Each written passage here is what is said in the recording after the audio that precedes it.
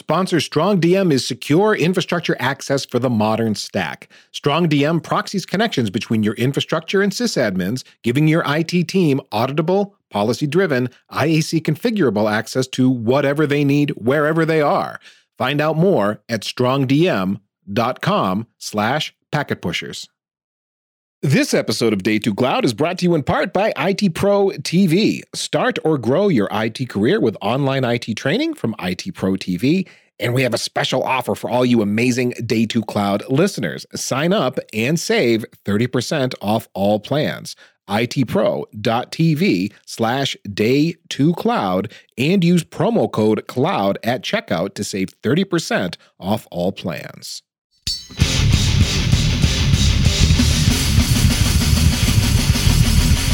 Welcome to Day 2 Cloud. We got a huggy, touchy-feely show today. How infrastructure as code should feel.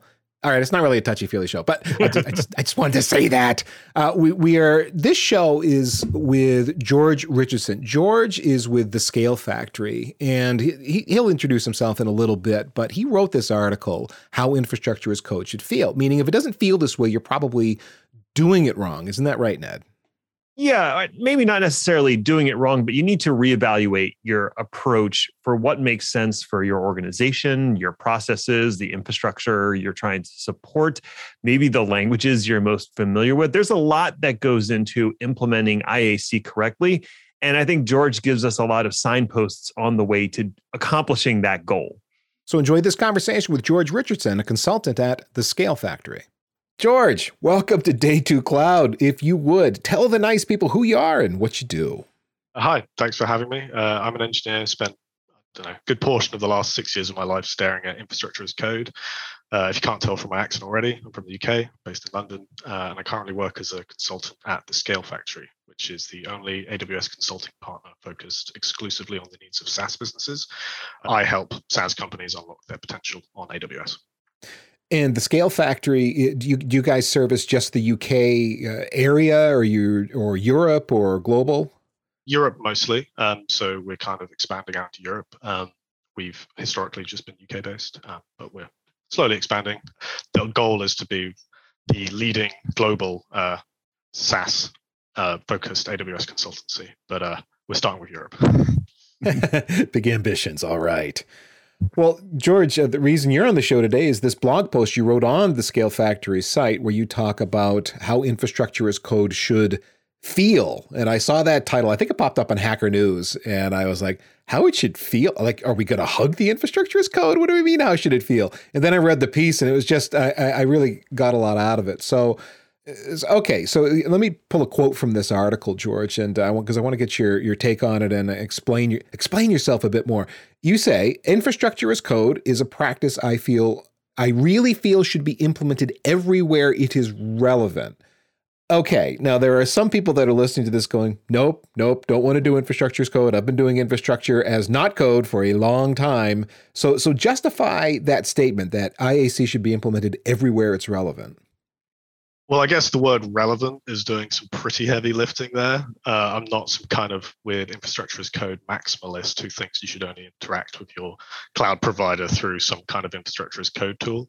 There are obviously places where it doesn't make sense. If you're just doing some experimentation or using like a batteries included platform as a service, then yeah, maybe it's not for you.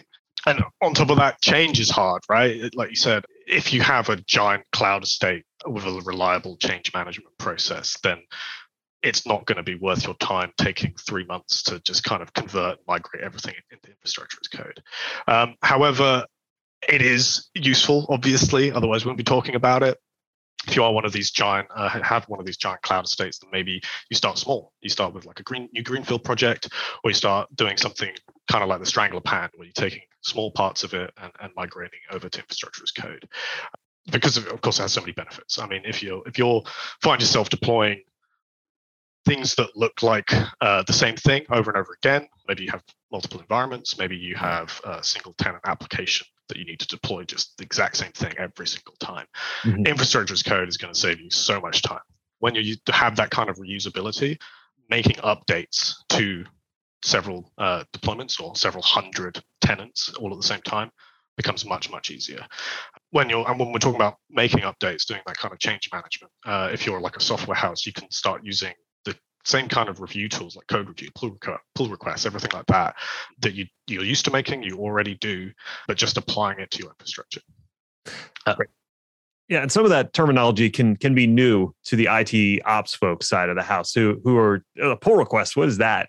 But yeah, I think we'll definitely go through some of the benefits that surround following that kind of workflow. You definitely harped on the portion of the quote that I thought was interesting, which is where it's relevant. And I totally get behind that. I can see how it'd be extremely relevant with what you're doing. A lot of SaaS companies are doing a multi-tenant infrastructure where they do have to just stamp out all the tenants the same way each time. And if you have 5,000 tenants and you need to make an update, you don't want to do that manually. Right, exactly. You want to do that in a way that's safe. And that's one of the things you pulled out here is one of the ways that IAC should feel is safe. So can you tell me, what do you mean by IAC feeling safe versus unsafe? So safety is all about knowing what's going to happen, right? You don't want to be in a position where you make a change and stuff breaks.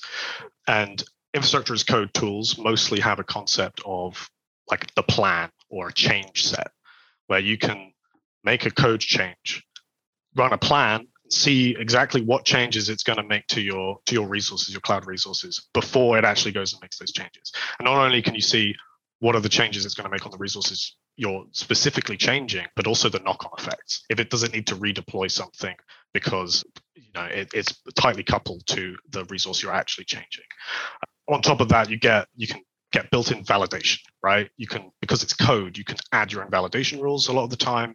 And you also get validation on things like you attempting to, let's say we're talking about AWS and you need to change an AMI, right? You can actually query your cloud service and see that AMI exists before you make any changes. And then finally, safety is like, can I roll back? If something does break, and stuff can obviously break, even with infrastructure as code, it's not a panacea. You can roll back. If you're using version control, you can roll back to the previous commit and immediately like take it back to the state it was when it was working, and then work out what went wrong. Okay, so yeah, we covered a lot of ground there. And I want to pick out one thing because it was something I saw in the post as well. And it's this idea of how tightly your infrastructure is coupled to the application. And because that's something that I've definitely struggled with in the past is what portion of the infrastructure is sort of the base layer and which parts should be with the rest of the application code. So how do you build that differentiation between the two? So I think you got to think about it in terms of interfaces, right? What you don't want to do is be in a position where your application needs to know how your infrastructure is deployed. You don't want to be pulling out outputs directly from Terraform. You don't want to be reading outputs directly from like CloudFormation stack sets and stuff like that. Why? Because when you want to go and refactor your infrastructure as code, then you're not going to be able. You're going to have to change your application. That's a coupling. So what you need is an interface between the two, between your application, between your infrastructure. So you can use services like SSM Parameter Store in AWS, or I think it's called Key Vault in Azure, where you can kind of save your infrastructure details, the things that you care about, that your application is going to use, and then your application has one place to look and one name to look for. And if you do change stuff in the infrastructure as code side, it's not going to affect your application. I gotcha. So if I change something about my infrastructure, it's going to update some values in my Terraform outputs. And if my application is pulling those outputs or those outputs disappear, my application could break. Yeah. But if I'm going to just put some values in a key value store that my application is going to use, as long as I make sure that those keys and values either remain the same or are updated in a way my application expects, I'm good to go. Yeah, exactly. And you can. It doesn't have to be like SSM Parameter Store. Obviously, this could be a database. It could be DynamoDB, or you could even go further and use something like service discovery tools like Cloud Map. Okay, yeah. I mean, something dynamic is always nice because my infrastructure is going to evolve, but I am making some level of promise to the application team that these things will be available in a format you expect, and I can. Whatever I do in the background is fine as long as those values still remain the promises I'm making to the application team. Exactly. Yeah. Okay. Now, George, another point you made about IAC feeling safe is testing. You talked about making sure that testing your code is going to reveal what it will do. You understand what it's going to do, therefore it will feel safe. So my background is primarily network engineering. Okay, knowing how the protocols work as an engineer and therefore making a configuration change on a device by hand, like back in the olden days at a CLI and stuff, we would go, okay, if I make this spanning tree change, it's going to change spanning tree, which will cause a disturbance in the force. It's going to take a little bit for SDP to reconverge, and it's not going to forward packets for a little bit. That's a thing, and you'd have to kind of know that that's, what was going to happen. And so your change, the code that you were writing to reconfigure a device or a group of devices, relied heavily on engineers' specialized knowledge for it to have that safe feeling. So that's one component. How do we map that sort of domain-specific knowledge about what's happening into infrastructure as code when we do our testing of that code? But also, again, from that network engineering perspective, we wouldn't assume that the configuration change we punched in did the thing we wanted. We verified the result with a bunch of different, in the Cisco case, let's say, show commands that would demonstrate that a routing adjacency came up or whatever it was that we were configuring actually happened the way we thought it was going to happen. So going now to bring all this back around, when you say IAC is safe, George, or should feel safe, how do we test? And then how do we do, is verification of the result after the IAC has run also part of that safe feeling? Absolutely. The first point is you can't replace experience, right? Just because you're writing infrastructure as code, maybe you're doing it in JavaScript, you're using CDK or something. Just because you know JavaScript doesn't mean you know the cloud. Yeah. If you're making changes to cloud infrastructure, you need to have a kind of a basic idea of how it all fits together. And to your second point about testing, yeah, I mean, you need to have tests. A lot of the time, you can probably rely on your application tests if you have end-to-end tests already, as long as you can deploy a development environment or a test environment that's going to test your infrastructure as code and it's not going to affect maybe other teams that you have, which is really easy when you have infrastructure as code because bringing up a new environment is just like, one command, bring it up, run some tests. Then you start adding in automation. So you're making a change to your infrastructure as code. It's going to go through your CI/CD system. It's going to bring up a new environment. It's going to run your tests. It's going to check that everything worked correctly. It's going to bring down the environment. And you can obviously add on other tools like static analysis tools like Checkov, which are going to do some checks on the code, but not necessarily functionality tests when it's actually deployed. Yeah, bringing up a development environment of some sort or a parallel environment to your production environment and then running the test makes a lot of sense in the cloud. And that's something we old guys that had hands on bare metal for all those years kind of forget because we build our lab environments, but they were never the same as the production environment. So you could run a test, but there'd be anywhere from subtle to significant differences between that test environment and what the prod environment actually was. And so you'd do the test and you'd say, yeah, we ran the test and it was fine. But with this doubt in your mind that if we do the same code in production, it's not exactly the same thing. So how is it going to behave differently? Well, in this environment with cloud, you really can bring up like and get a much more predictable result and more confidence that when you run that test on that dev environment, it will behave the same in production. Yeah, and I think there's another layer you can add to that with this concept of like plans and change sets. You can empower your engineers to be able to run plans all the way out to production, even if they can't do a deploy. So they can see that the changes they're making on like the test environment and that would actually result in the exact same changes in the production environment. They could be pretty sure that there's been no like manual changes in the meantime that might change the result. One more follow-up question I got to ask you. You mentioned Checkov earlier as some kind of a sanity checker, and I don't think I've heard of that tool before. Ned, maybe you have, but it was a new one on me. Could you talk about that just briefly? Yeah, so it's a static analysis tool. It will basically read many different types of infrastructure as code, including CloudFormation, SAM, Terraform, things like that, and check it against different policies. You can write your own policies. There's over 1,000, I think, built into Checkov. Things like make sure you don't have a security group that's wide open to the world and let anybody in. And you don't need to deploy your infrastructure to actually run these tests. It's just reading the code and checking that everything that you've written makes sense. Yeah, I've used it for various projects, and it has a lot of policies in there, and some of which you may not agree with. So it does also have a way that you can ignore certain policies and just say, "Oh, in this case, it's fine. I want my S3 bucket to be public because this is a website." And people, yeah, exactly. Stop telling me. A lot of the time, when you're saying I'm Chekhov for the first time, it is going to be what don't I agree with Chekhov on, rather than what extra can I add. Right. And it's going to be like, 30 things that you're in violation of. And you're like, oh, what's wrong with my infrastructure? Nothing. It's fine. Yeah. Take a deep breath. And another tool, because that's a static analysis one, another tool that will actually bring up that sort of parallel environment and test is called TerraTest. And that uses Terraform, but there's similar tools for other languages. And essentially, it spins up a temporary environment for you, runs through a series of tests that you write and go, validates that your environment looks the way it should, and then destroys the whole environment as part of one workflow. So it's kind of a closed loop test. It's nice. Yeah, it's very nice. There's actually for Terraform, it's in experimental mode at the moment, but there's now the Terraform test command, which can do kind of some infrastructure deployed tests for you. It's not really there yet, but hopefully they expand on it. I played around with it a little bit, and I have it on good word that they're revising it heavily. Right. They wouldn't tell me how, but it's in process. Now, one of the problems that I've run into in the past is ideally my changes are all going to happen in infrastructure as code. That should be my source of truth. That tells me how things should be. But that breaks down if there's folks who have access to the console or the CLI that can make changes outside of that.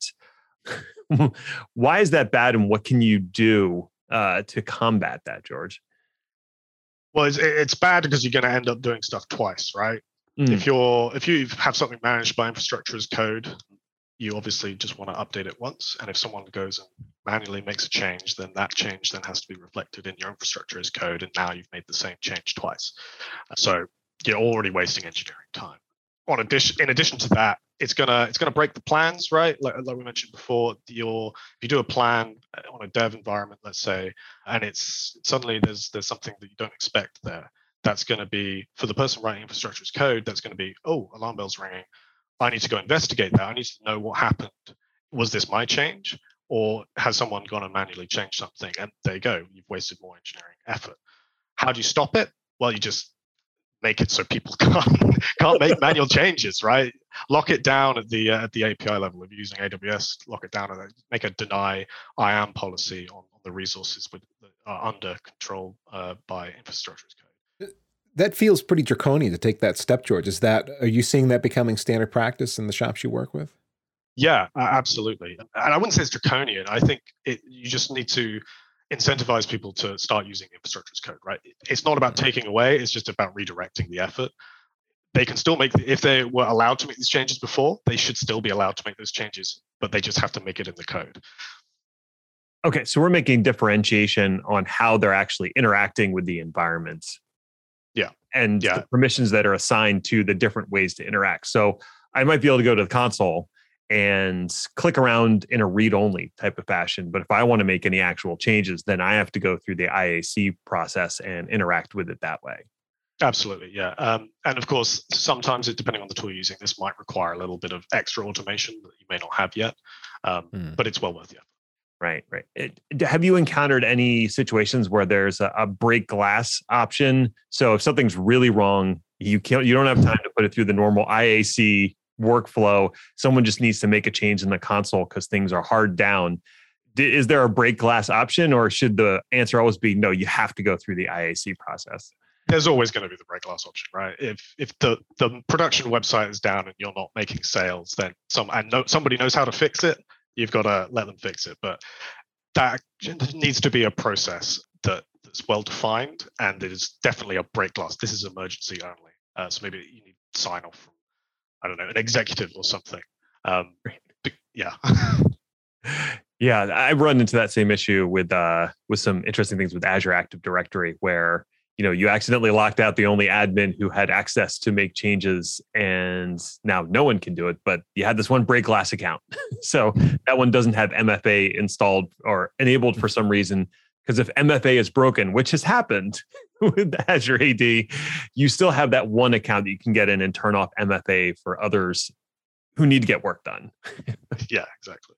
George, another point you made in your post was that complexity is the enemy of readable code. And I agree with that. But sometimes I need to do something really complex, George. So how can I get a complex task done while not winning an obfuscated code contest?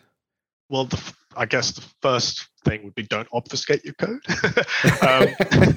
When you're trying to do hard stuff, like, use real well thought of names. I know naming is like one of the hardest parts of software engineering, but thinking of a good name is well worth the effort, even if you have to sit there for 10 minutes and really get a good one. In addition to that, if you have, like, let's say we're doing Terraform again, and you have a really complicated expression that's trying to make like a conditional resource, which is something that Terraform's not really good at, maybe look at it, think, am I holding the tool wrong? Take a step back. Am I doing this the way that Terraform wants me to do this? Because it's much easier to bend to the way the tool wants you to write your code than it is to bend the tool to make your thing work, right? It's always a good idea to comment, of course. If you end up, hey, this thing, it is complicated, right? But I'm not holding the tool wrong. It's just complicated.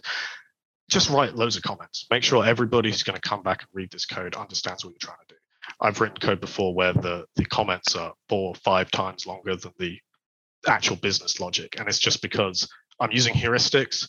I'm doing strange things that nobody usually sees. It's much better to have a well-written comment that explains what's going on so that when someone comes along later, they understand what was intended, even if they can't actually work out what it is you're doing by just reading the code. When I first started doing programming in college, one of the things they had you do was write your comments before your code. Yeah, and you can actually, you take that further, right? Test-driven development. That's if you're doing something really, really complicated, write some tests, make sure they pass, and then the next person, when they change it, they can make sure those same tests pass, and you haven't broken anything. Right. You mentioned naming, and I want to come back to that because I think that's something people get wrong. And I don't know if it's a matter of laziness or they just don't think, further into the future of other people or even themselves in 6 months, which is effectively a stranger as far as I'm concerned, looking at that code. So what sort of recommendations do you have around naming inside the IAC? Name things for their purpose and not for their resource type. If you have a security group called security group, then it doesn't really mean anything, right? So it should be something like, web, that's in port 443 and port 80. You can, things like databases, you can have, if you have multiple databases in your application, don't call something database, call something customer database or something like that, right? And you can take that all the way out. So if you're defining like modules, make sure you're naming it about the purpose of the thing that you're deploying and not the things that you're deploying. You end up with programmatic expressions that explain themselves as you read through them. If you're carefully naming things in the way that you described, George, you can kind of look at a line and go, oh, I think I know exactly what that's doing. And of course, you have to assume that or hope that whoever named the object did name it in a way that is accurate, not leading you astray. But yeah, the code is much more readable that way. And a lot of the time when you're using these tools, the type of the resource that you're deploying is going to be there wherever you see the name anyway. If you're reading a Terraform plan, the type of the resource is part of the full name of the resource. So you're just repeating yourself and you're making it longer for no reason. Yeah. Now, is it possible, George, that with the complexity problem, sometimes we maybe shouldn't be using the tool that we're using, and if we use a different tool, we can reduce complexity because this other tool, it's not that we're holding the tool right or wrong, it's that we're holding the wrong tool, and life's better if we move to something else. Yeah, absolutely. Like I said, like Terraform has real problems with like conditional resource deployments. So if you have like a highly configurable module that you need to deploy, then you're not going to get very far with Terraform without having a lot of weird obfuscated looking code where you're trying to reference conditional stuff. So at that point, why not use a different tool, like use CDK, where you can use use an imperative language, which allows that kind of conditional control flow to create your infrastructure as code. Now, do we end up with more complexity because we're introducing more tools to our stack? Like, oh, we're using Terraform over here, but we're using CDK over here. Yeah, I know. I think it's something you want to slice and dice very carefully. I've often found that Terraform is really great because it's declarative for the really low level, not going to change much stuff. Whereas as you're getting closer to your application layer, maybe you're using something like SAM or serverless framework, then you can start kind of sprinkling a bit more of imperative stuff or different tools where it makes sense. And in theory, you might be moving closer to the application developers themselves, who are also using probably some kind of imperative language to write their application. So maybe you meet in the middle in a nice kind of way. Yeah, exactly. I mean, so infrastructure as code is it's an enabler, right? It enables these your stream-aligned teams, your application developers, to potentially go in and change their infrastructure. And so if it's already using a language that they're familiar with, that makes that process easier. We pause the podcast for a couple of minutes to introduce sponsor StrongDM's secure infrastructure access platform. And if those words are meaningless, StrongDM goes like this. You know how managing servers, network gear, cloud VPCs, databases, and so on, it's this horrifying mix of credentials that you saved in PuTTY and in super secure spreadsheets and SSH keys on thumb drives and that one doc in SharePoint you can never remember where it is? It sucks, right? StrongDM makes all that nasty mess go away. Install the client on your workstation and authenticate. Policy syncs, and you get a list of infrastructure that you can hit. When you fire up a session, the client tunnels to the StrongDM gateway, and the gateway is the middleman. It's a proxy architecture. So the client hits the gateway, and the gateway hits the stuff you're trying to manage, but it's not just a simple proxy. It is a secure gateway. The StrongDM admin configures the gateway to control what resources users can access. The gateway also observes the connections and logs who is doing what, database queries and kubectl commands, etc. And that should make all the security folks happy. Life with StrongDM means you can reduce the volume of credentials you're tracking. If you're the human managing everyone's infrastructure access, you get better control over the infrastructure management plane. You can simplify firewall policy. You can centrally revoke someone's access to everything they had access to with just a click. StrongDM invites you to 100% doubt this ad and go sign up for a no BS demo. Do that at strongdm.com/packetpushers. They suggested we say no BS, and if you review their website, that is kind of their whole attitude. They solve a problem you have, and they want you to demo their solution and prove to yourself it will work. strongdm.com/packetpushers and join other companies like Peloton, SoFi, Yext, and Chime. strongdm.com/packetpushers. And now, back to the podcast. Well, George, I think we've danced around it a little bit, and it's the fact that IAC is great, but you probably want to introduce some other things, other tools, something like CI/CD. So what are the benefits that adding IAC to a CI/CD pipeline? What sort of benefits can we expect from doing that? Well, it's going to make things faster, generally speaking. And when we're talking about tenants, for example, we have 100 tenants. You don't want to be manually updating those every single time. If you make a tiny change, that's actually going to add up to. It takes more time to make that change to 100 tenants in IAC than it does to just go into the console and press 100 different buttons, right?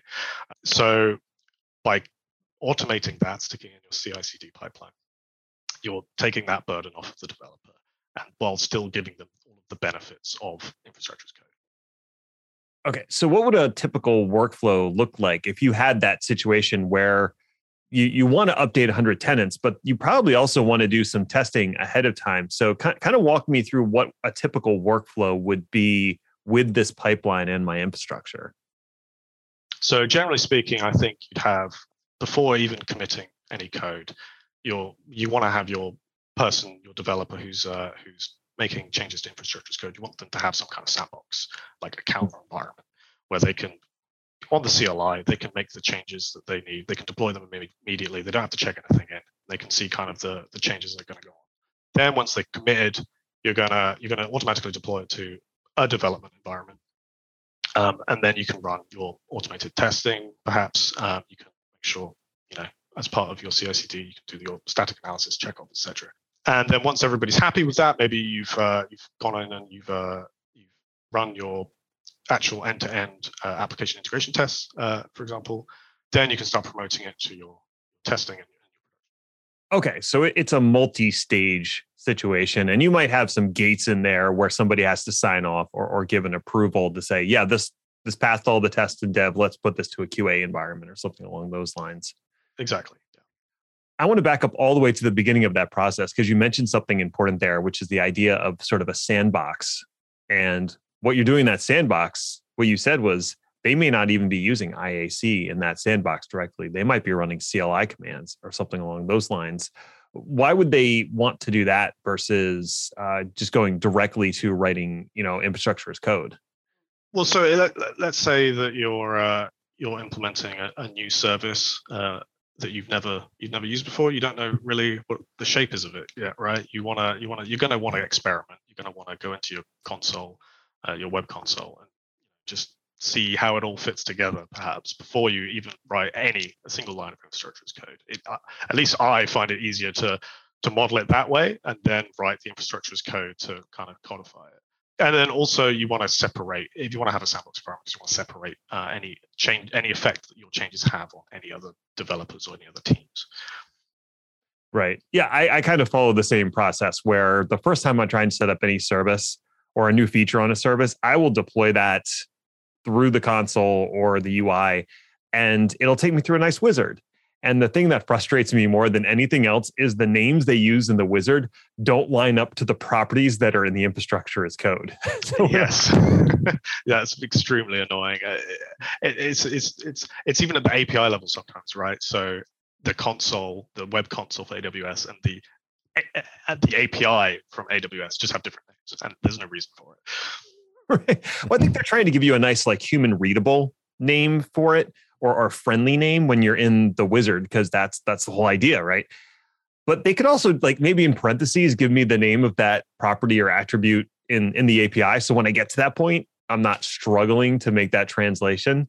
I ran into something today where even the name in the template language and the name in the API was a difference in capitalization, and it wouldn't accept the improperly capitalized property. And it's come on. Oh, that's infuriating. Yeah, and it's really hard to find those things sometimes, right? Because you're just reading the word and it's that's the same word. George, another thing you mentioned early on, you were talking about people actually running infrastructure as code and doing the execution of it. Maybe it's part of the pipeline, but a developer kicked it off. You said something to that effect, which made me think about division of duties. So as you're working with your different clients, how does this settle out, this division of duties, where you've got someone that needs to build out what the infrastructure as code templating and so on are going to look like, someone else that would maybe be actually standing things up and dealing with monitoring and stuff, and then the developer? Well, I guess that's the question, George. Which of the dev ops and DevOps roles, how do you seeing those broken out when you get into infrastructure as code? I guess I see DevOps the ideal is, and what a lot of our customers are kind of striving for, is that there is the DevOps role, right? It's the dev and the ops. It's in a single stream-aligned team, and maybe it's not every single individual on that team is able to do both roles, but there is that capability within each team, and they can all take a feature from infrastructure to front end and to back end and deliver it as one team. We do see a lot of customers that have full-on operations teams on top of that. So this would be like a platform team, let's say, and they're providing the base level infrastructure that other teams are then building off of for their services or however they have structured their architecture.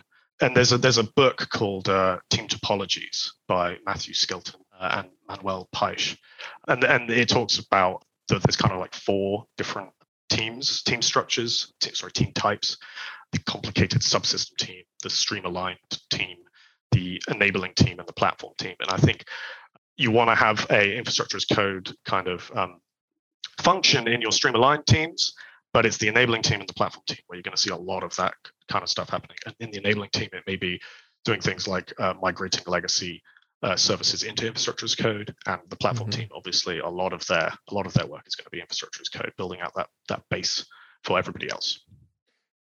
Right. The platform team, that's sort of the group that's building maybe sort of a platform as a service, or the templates or modules or whatever the abstraction is that can be consumed by those more product specific teams. I don't remember all the nomenclature from that book. I'm kind of familiar with the team topologies thing, but what was the that other team that you mentioned briefly that does the migrations? So it's called an enabling team. It's not necessarily just doing migrations, but it's you can think of it as like a kind of a DevOps vanguard, I guess, where there's a lot of work you need to get to provide value to your other stream aligned teams so they can get to the work they need to do.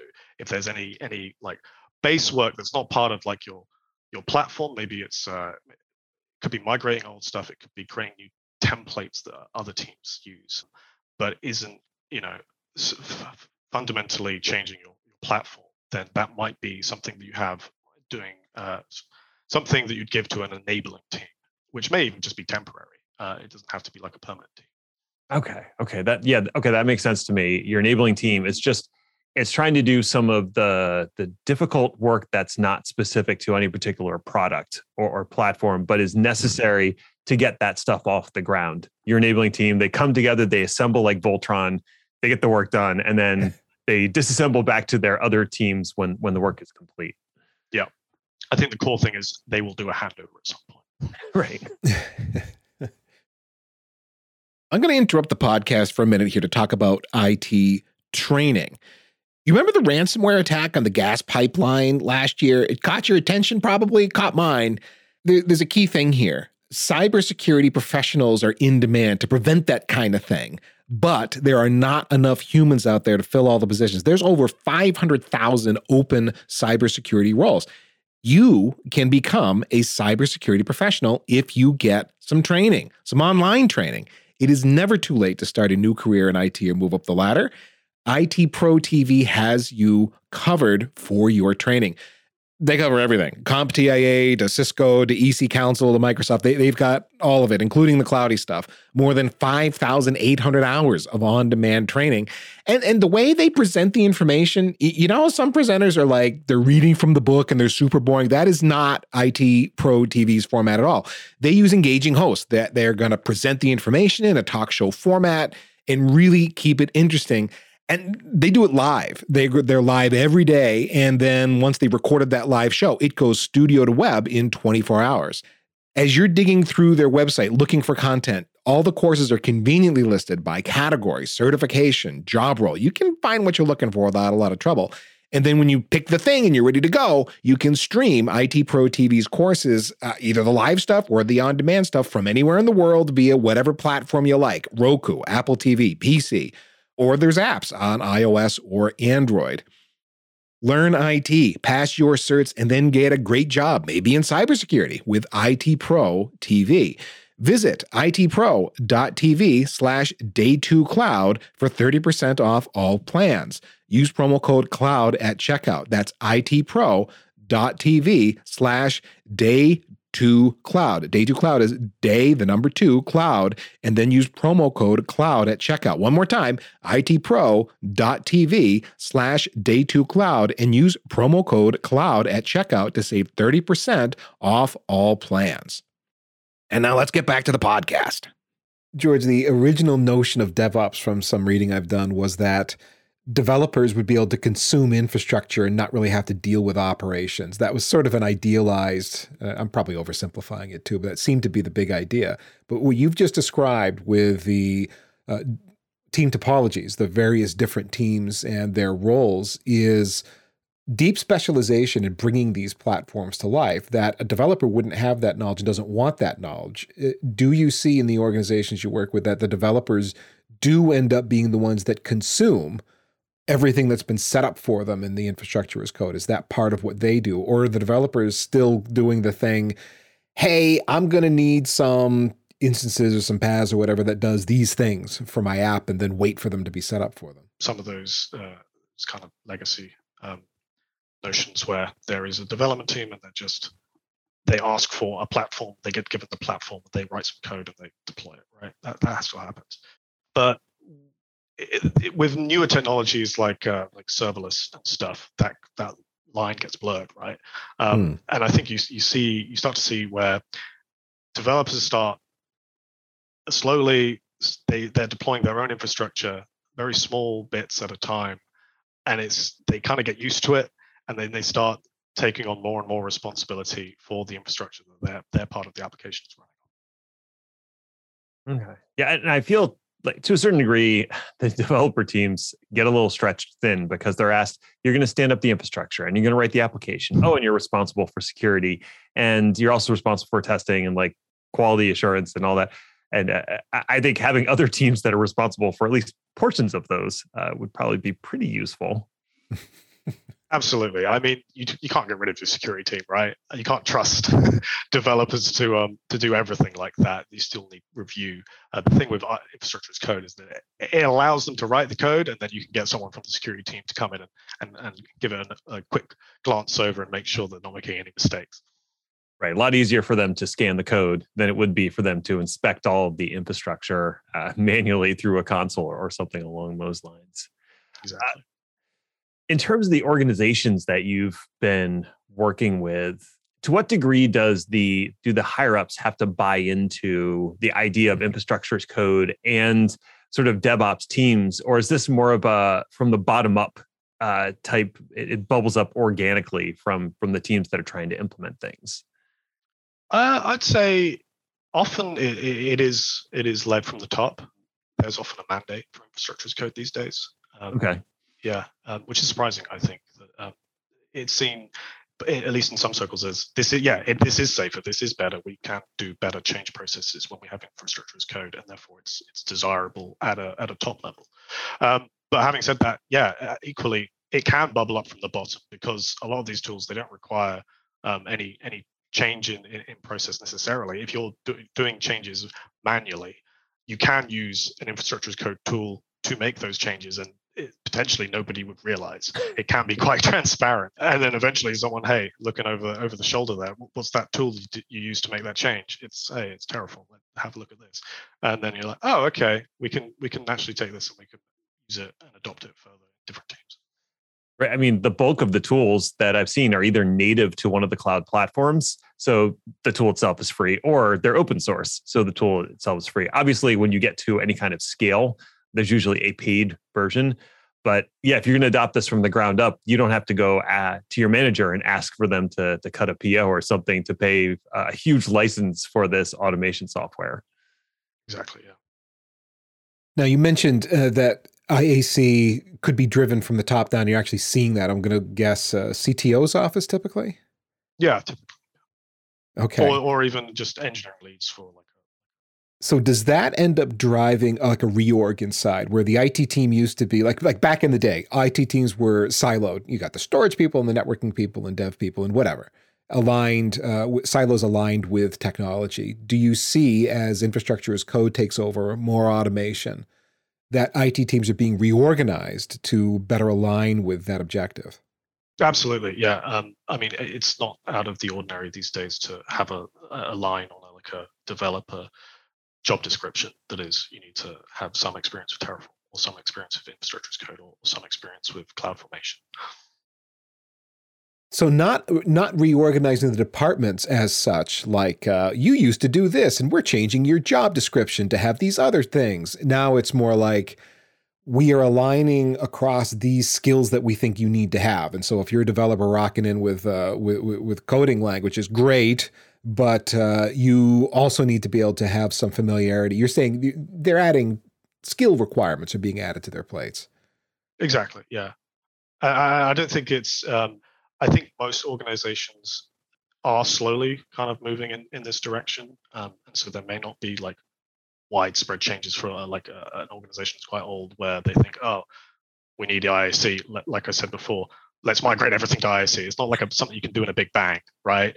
But it's certainly with newer development with greenfield projects, you're starting to see that IAC is kind of a default. So, George, a good concluding question here. I mean, the whole point of your article was how IAC should feel. And if you feel this way, things are going well. IAC is good and you feel good. Well, if IAC doesn't feel good to me, what do you recommend? How do I go from not feeling good about it to feeling good? So you need to identify your friction points, right?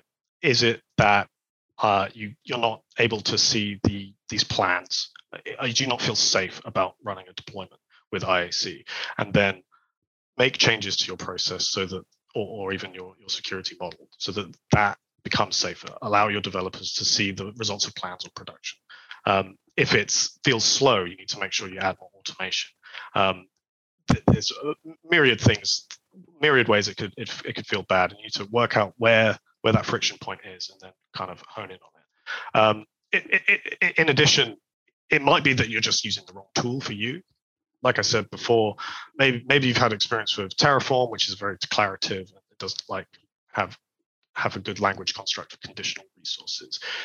If that's the problem you're having, go look at different tools. Maybe you're a JavaScript shop and you have JavaScript on the front end, you have Node on the back end, and you have JavaScript in your build system. Why not use JavaScript for your IAC as well? Have a look at CDK or Pulumi or something like that. Now, George, you have a blog and GitHub and so on. Let people know how they can follow you and connect with you. So check me out on gjhr.me. That's my website. And you can find me on LinkedIn at George-Richardson, I think. Something like that, yeah. And George has got a GitHub as well. And we've got the links to all of that in the show notes, which will be at packetpushers.net and day2cloud.io. George, thank you very much for joining us today on Day 2 Cloud. Very much appreciate your time. And George, this was your first podcast, wasn't it? My first tech podcast, so I hope I didn't make a fool of myself. And thank you very much for having me. You started out nervous, but it was all good, man. It was all good. You're among friends here with all the Day 2 Cloud nerds that are listening. And hey, if you are one of those Day 2 Cloud nerds, virtual high fives to you for tuning in. If you have suggestions for future shows, would you let Ned and I know? We will go find a guest, or maybe you are the guest and do you want to come on the show and chat with us? By all means, we are on Twitter at Day2CloudShow. Ned and I both monitor that account, or if you're just not a Twitter person, Ned's got a form you could submit, nedinthecloud.com. That form is there, and let us know the things you want to hear about. Little housekeeping for you. The Packet Pushers Podcast Network, of which this show is one, has a weekly newsletter, Human Infrastructure Magazine. HIM is loaded with the very best stuff we found on the internet, plus our own feature articles and commentary. Human Infrastructure Magazine is free, and I promise you, it doesn't suck. In fact, it was while doing research for the newsletter that I found George's article and turned it into this episode. Get the very next issue flown to your inbox on a satin pillow carried by angels by subscribing at packetpushers.net/newsletter. We don't sell your info or use the dark web to spam you with garbage you didn't ask us for, so subscribe knowing that your privacy is respected. And until then, just remember, cloud is what happens while IT is making other plans.